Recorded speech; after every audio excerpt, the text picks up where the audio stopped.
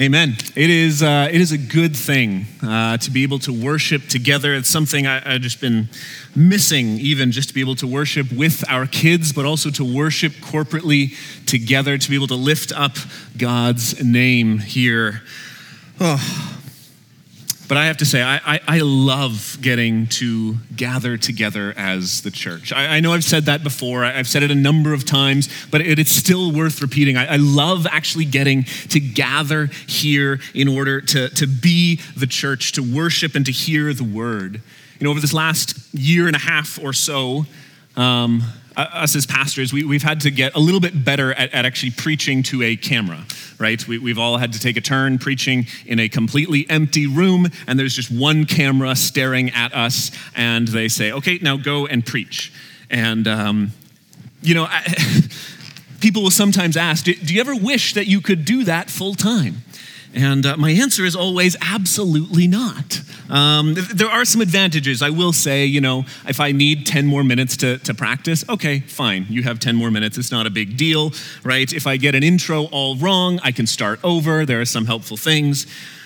But I'll be honest, the hardest part about preaching at a camera is not so much that no one's there. That's a little awkward. You kind of eventually get over it. The hardest part about actually preaching at a camera is the end. It's right at the end when you finish, you stop, and it's just dead silent. There's nothing after that moment. It's all just silent. And in one sense, that complete lack of response is the most difficult part of preaching to a camera. It's one of the most beautiful parts of being together as a church is actually getting that response. We can sing afterwards and worship together. We can talk with one another. We can encourage one another. We can talk about what God has been doing in our lives. All of that is so important to the joy of the Christian life, right? Joy that is not shared isn't complete. And it's one of the great, beautiful things of being able to gather together. It's why it's such a priority to gather together as the church. It's because unless we're actually sharing that joy, it comes across not as strong, right? And this is true really in lots of areas of our lives, right? Consider Facebook, Instagram, all these social media places, right? The best intention of those platforms is to share joyful things that are going on in our lives, right? Why do people want to, post a picture of their breakfast or whatever else goes on, right? Why are they doing that? Well, they're enjoying it, and the natural response to feeling that joy is, I want to share that with others, right? It's the reason why when you go to a sports game, right, you cheer when your team scores. Right? Imagine if you went to a Canucks game and they score and you just decided for yourself, for whatever reason, I'm going to sit there completely silent and I will make no noise. You will not enjoy that game by the end, right? Because part of the joy is being able to celebrate together, to share the joy that you have. Right? It's why we gather together to worship. We share the joy of what God is doing in our lives together. And in fact, that's really what we're going to see happen this morning in our passage. Right? We are continuing on with our series in the book of Acts. We're walking through this book little bit by bit, and for the past 2 weeks, we have been looking at this story, this interaction between Peter and Cornelius. Right? You'll remember this was a big deal. This meeting was significant because Cornelius is a Gentile, non-Jewish man, and Peter is a Jewish man. There are centuries of division between these two groups. They did not talk to one another, let alone actually come together and eat together. And so Peter actually goes into Cornelius' house. He shares the good news of Jesus, and Cornelius accepts. He becomes a Christian. It's this amazing event, and everyone is starting to talk about what is happening. And so Peter wants to then share this good news, this joy with the rest of the church. In fact, that's exactly what we're going to be looking at this morning, but we're going to find that some of the reactions weren't exactly what he was expecting. So if you have a Bible, let me invite you to find your way. Acts chapter 11 is where we're going to be this morning. Acts chapter 11, we're going to look at the first few verses. As we started last week, I'm going to invite you, as we read this text, would you stand with me for the reading of God's word? Please stand. Brothers and sisters, this is God's word. It says, "Now the apostles and the brothers who were throughout Judea heard that the Gentiles also had received the word of God. So when Peter went up to Jerusalem, the circumcision party criticized him, saying, 'You went to uncircumcised men and ate with them.' But Peter began and explained it to them in order. 'I was in the city of Joppa praying, and in a trance I saw a vision, something like a great sheet descending, being let down from heaven by its four corners, and it came down to me. Looking at it closely, I observed animals and beasts of prey and reptiles and birds of the air, and I heard a voice saying to me, "Rise, Peter, kill and eat." But I said, "By no means, Lord, for nothing common or unclean has ever entered my mouth." But the voice answered a second time from heaven, "What God has made clean, do not call common." This happened 3 times, and all was drawn up again into heaven. Behold, at that very moment, 3 men arrived at the house in which we were, sent to me from Caesarea. And the Spirit had told me to go with them, making no distinction. These 6 brothers also accompanied me, and we entered the man's house. And he told us how he had seen the angel stand in his house and say, "Send to Joppa and bring Simon, who is called Peter. He will declare to you a message by which you will be saved, you and all your household." As I began to speak, the Holy Spirit fell on them, just as on us as at the beginning. And I remembered the word of the Lord, how he said, "John baptized with water, but you will be baptized with the Holy Spirit." If then God gave us the same gift, or gave the same gift to them as he gave to us when we believed in the Lord Jesus Christ, who was I that I could stand in God's way? When they heard these things, they fell silent, and they glorified God, saying, "Then to the Gentiles also, God has granted repentance that leads to life." Amen. You may be seated. Now, if you have been with us for the past couple of weeks, you'll know something, that this is now the 3rd week in a row that we are talking about this interaction between Peter and Cornelius. There's an old story, and I'll be honest, I don't know if this is a true story or not anymore. It feels like it's been embellished, perhaps. But the story goes that there was a pastor who had been newly hired into a church. And so that very first Sunday, he gets up and he preaches a wonderful sermon on that Sunday morning. Everyone comes to him, says, "Thank you so much, really appreciated that message." And the next Sunday comes, and the pastor gets up and he preaches the exact same message again. Everyone's kind of wondering, okay, what's going on? I mean, it was a good message. Maybe he just wanted to use it again. Sure, sounds good. And so 3rd week comes along, and he gets up and he preaches the exact same message again. And everyone is looking at him going, you can preach something else. And the pastor responds, "I will preach something else once you have learned the first one," right? He wanted them to actually be able to put these things into practice before he moved on. Now, hear me, it is not my intention that I want to, hammer it over the back of your head to say, keep on going. We haven't learned this text. But the truth is, God has repeated this story now 3 times for us.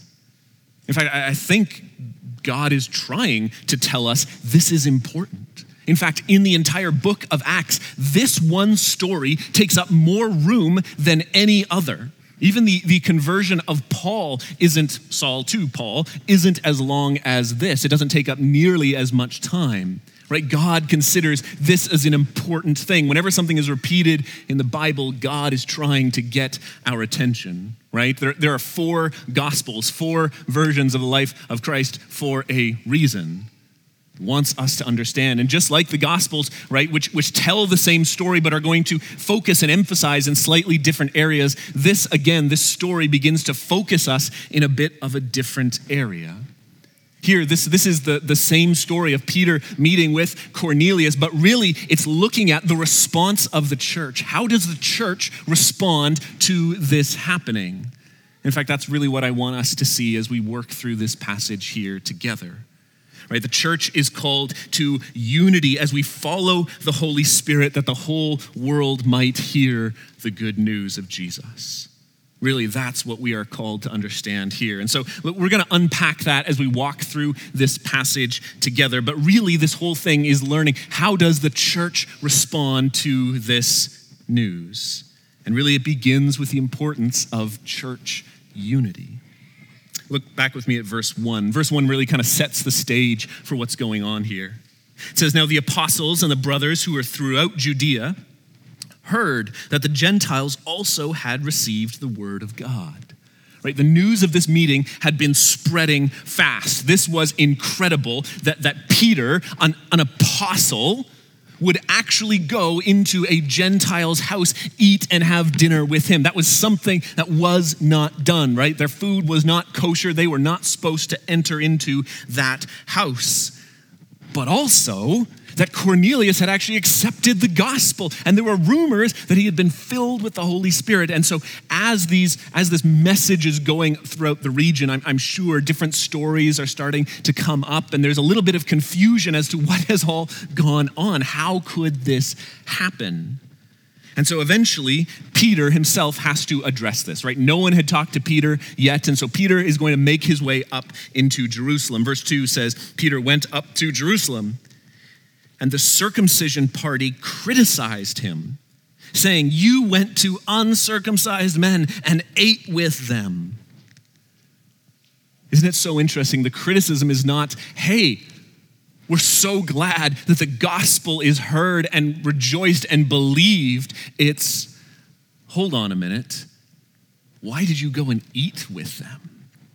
Right? In fact, what we see here is two sort of seeds of problem that are going to arise in the church from here on out. Number one, there's this sort of listening to rumors. No one has really talked to Peter yet. And so there's these stories going around, rumors that are spreading, and it's going to infect the church. Number two, we see parties being formed. We see these groups. There is this now circumcision party, something beyond the gospel that was going to define who they were and separate them from others. In fact, if you're familiar with the New Testament history, if you know what goes on, you know the circumcision party actually comes back again. In fact, it becomes a big problem for the early church. Such a massive problem that it nearly divides the apostles themselves. If you remember Paul, he writes in the book of Galatians, he actually has to go and rebuke Peter because Peter is starting to listen to these guys and starting to kind of separate himself from the Gentiles, the very one in our story who went and preached to them in the first place. Galatians chapter 2 says, "For before certain men came from James in Jerusalem, he, Peter, was eating with the Gentiles.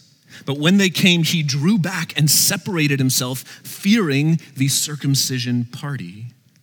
This circumcision party was a group in the church that wanted all believers to be keeping the Jewish dietary and ritual practices.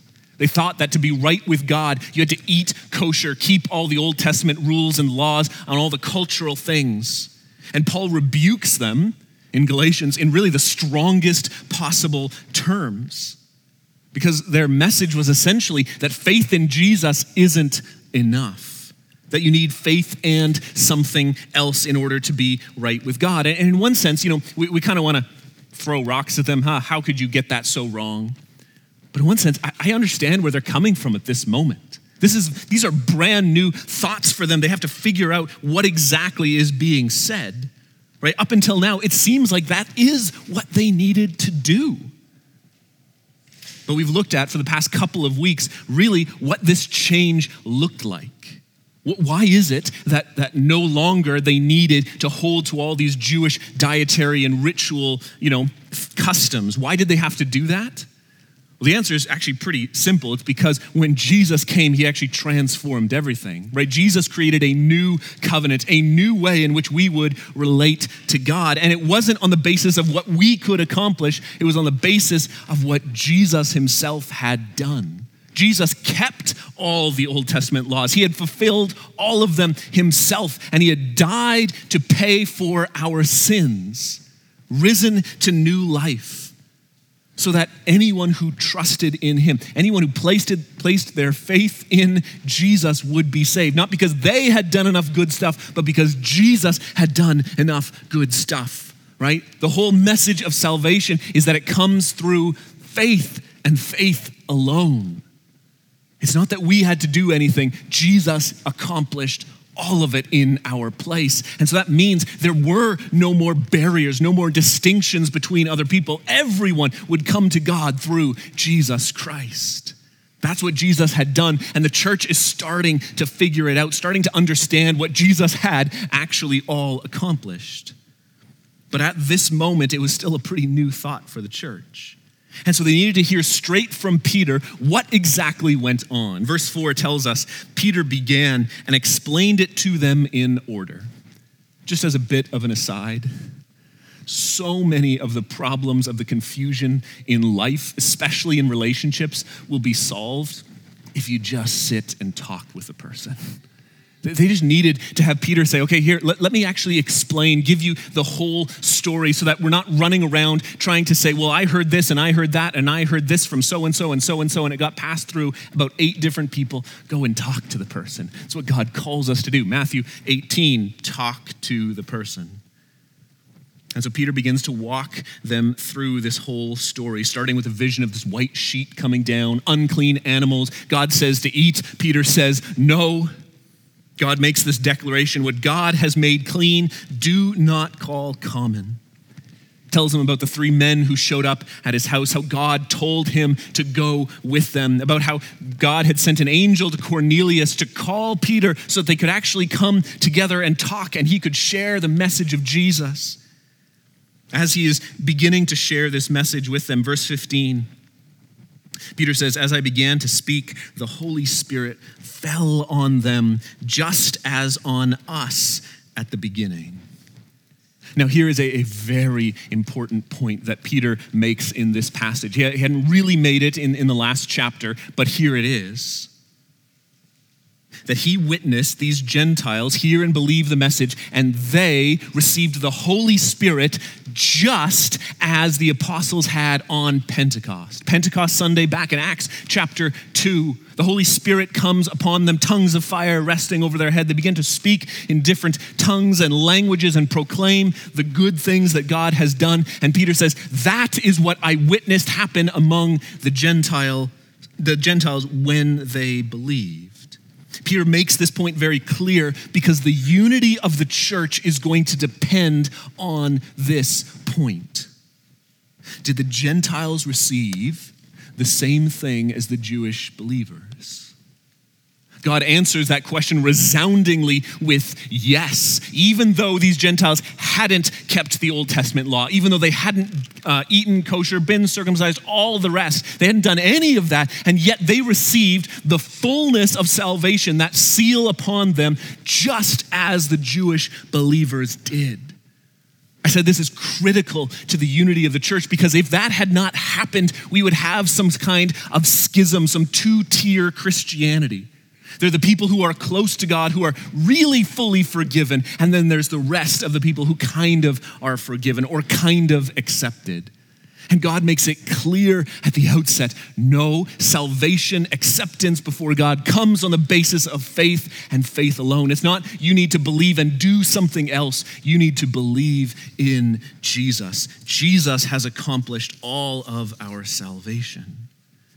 In fact, Paul will write strongly about defending this unity together. Ephesians chapter 4, he writes, he says, I, therefore, a prisoner for the Lord, urge you to walk in a manner worthy of the calling to which you've been called, with all humility and gentleness, with patience, bearing with one another in love, eager to maintain the unity of the Spirit in the bond of peace. Paul would go on to say, we all share in one and the same Holy Spirit. Right? God is not divided, and therefore the church should not be divided either. The same Holy Spirit dwells in all believers, and therefore Paul says, I urge you to maintain this unity in the Holy Spirit. Right? It's a statement that's as much an objective reality as it is a goal and a command for us to follow. We are united in the Holy Spirit, so maintain that unity. Seek it, practice it, defend it. And so hear me, if we're going to say, how does the church respond to this transforming news that salvation is going to come through faith alone, it means we're called to defend the unity of this church. We live in a very divided time. It is easy to form party lines on all kinds of things that are not centered on the gospel. It is easy to be swept up in all manner of stories, rumors, hearsay, and not actually talk to a person that we need to talk to. If we want to put this passage into practice, we need to be a church that is committed to not doing any of that, to doing away with rumors, to being and defending the unity of the church. We'll say, I will not participate in spreading those things. I will not participate in causing the church of Jesus Christ to be hurt. Right? I'm not talking about covering up sin or anything like that. No, true Christian unity exposes that and brings it to the forgiveness that's found in the gospel. See, the unity of the church is vital to work towards because ultimately it will demonstrate the glory of God. Jesus, when he is praying in the Garden of Gethsemane, just before he goes to the cross, says this about his disciples. He says, "The glory that you, God, have given me, I have given to them, that they may be one even as we are one."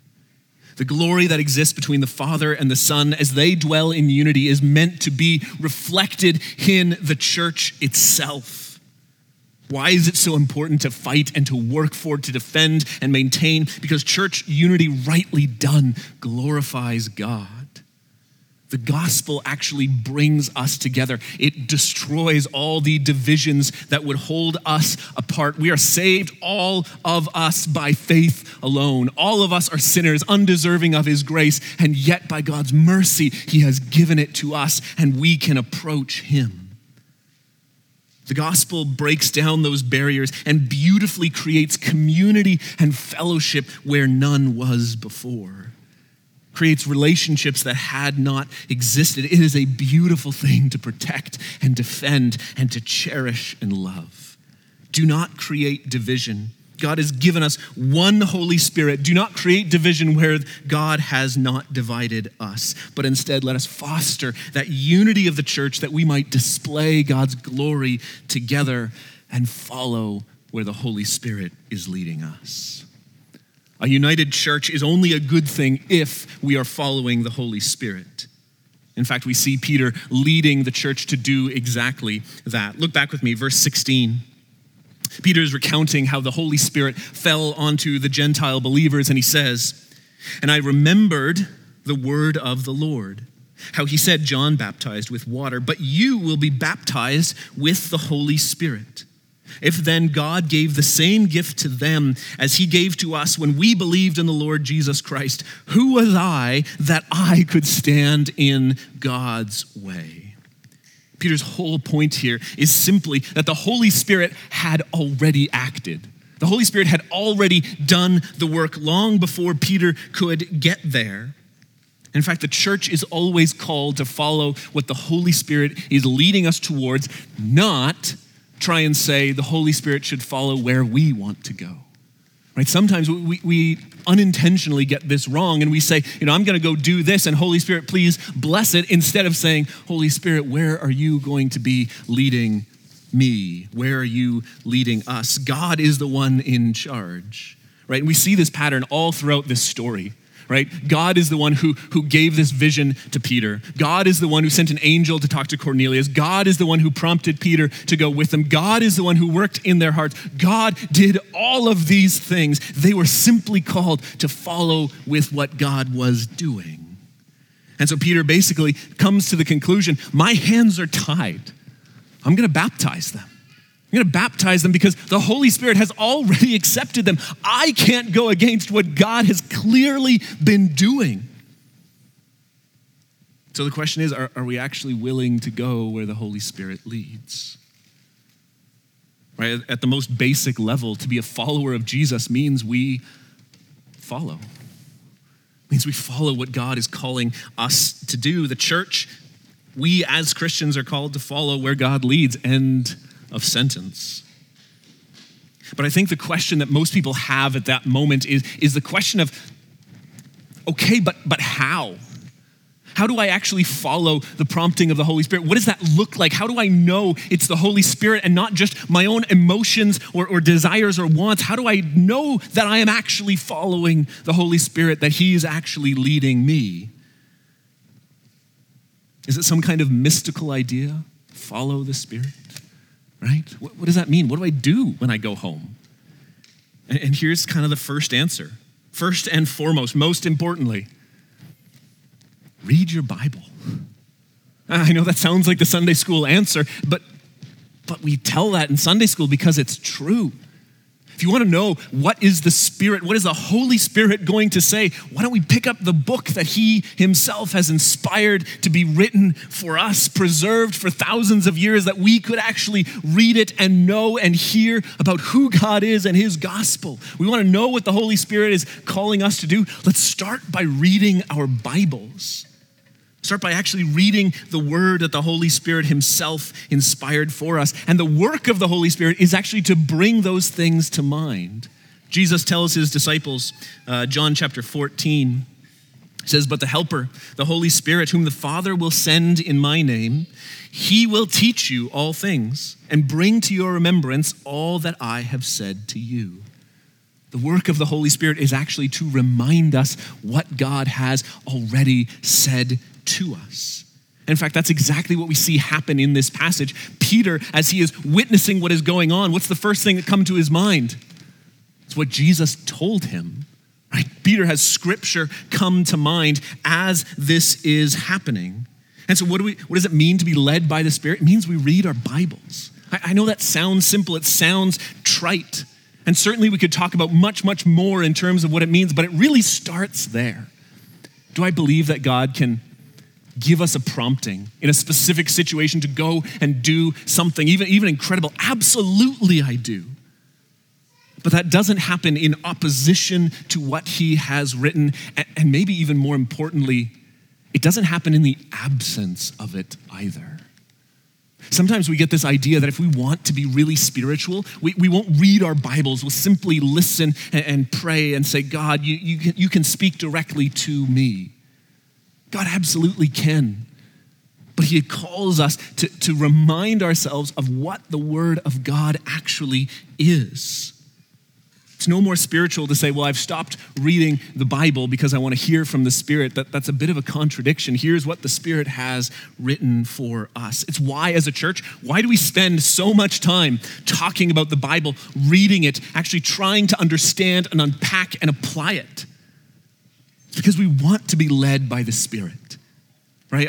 I know it's a little bit new. It's a bit of a newer practice, but why do we stand when we hear the Word of God, when we're reading it? By the way, we're going to continue that. The reason is not, well, it's a good, stretch break. I suppose it is.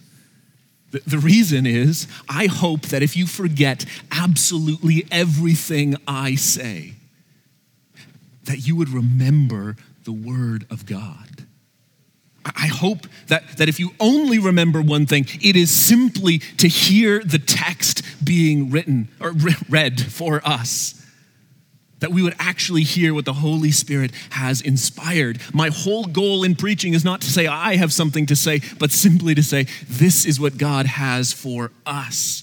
We want to be a church led by the Spirit. It means we pay attention to his word and follow what he has called us to do. So where do we start? We start by reading our Bibles. Not just once kind of flipping through saying, well, what should I do? But actually every day filling your mind with what God has spoken for us. It's not the last step, but it is the most important one. Church is called to be united as we are filled with and following the Holy Spirit. And as we do that, the world hears the gospel. See, this is the result of what it means to be united together in following the Holy Spirit. It means we proclaim the good news that is open for all to hear. See, I love how this passage ends. Everyone is worried about what's happened, right? It starts off with confusion. Everyone's a little bit on edge. There's some criticism coming up. Verse 18, when they heard these things, they fell silent. And they glorified God, saying, then to the Gentiles also God has granted repentance that leads to life. The story of what the Holy Spirit has been doing simply silences all the criticism. Instead, God is glorified for what has happened. He is worshiped openly, and the church begins to proclaim the truth of the gospel that is for all mankind. Right? Here is finally, I'm sure, the response that Peter had been hoping for all along. This was what he had been longing to do, is to share the joy of what God had been doing in the Gentile people. And so now finally the church is together. They're unified. They're going to follow what the Holy Spirit is calling them to do. And so they rejoice and they praise God as they proclaim this truth. He has granted repentance to the Gentiles. Again, I love the language here. It's not that Cornelius was smart enough, clever enough to figure it all out, but that God had granted him the ability to understand and to repent. And so the work of the church in evangelism and sharing this good news is partnering with what God is doing. Evangelism is the work of following the Holy Spirit's work. It's not up to us to break open people's hardened hearts, but rather to simply let the word transform people's lives. Right? This is how the church is intended to respond. We are to proclaim this good news. And hear me, it's not something we're called to do alone. Paul, when he writes to his student Timothy, says this about the church. He says, I hope to come to you soon, but I'm writing these things to you so that, if I delay, you may know how one ought to behave in the household of God, which is the church of the living God, a pillar and a buttress of the truth. Great indeed, we confess, is the mystery of godliness. He was manifested in the flesh, vindicated by the Spirit, seen by angels, proclaimed among the nations, believed on in the world, and taken up in glory. That last verse is most likely a song that their church would sing together. Paul kind of breaks out into worship as he talks about the church, because that's really part of the purpose of the church, is to praise and worship God. And as he talks about what the church is meant to do, he says it is a pillar and a buttress of the truth, right? It's language, architecture language. Both things are parts of a building that actually hold up the roof.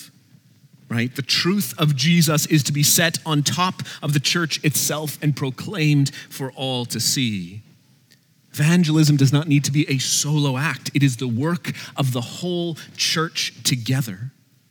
We don't need to go out by ourselves, lone Christian, and transform everyone's lives. And actually, we do that together with one another. In fact, look back at verse 12. Here's just a little detail you probably might not have noticed. Verse 12 says, the Spirit, Peter speaking, told me to go with them, making no distinction. Then he says, these 6 brothers also accompanied me, and we entered the man's house. Here is the apostle Peter, sent and commissioned by God to preach the good news, leader of the church, and he says, I'm not going by myself. In fact, I want to take others along with me to do this together. In fact, if you're a Christian here today, just think back.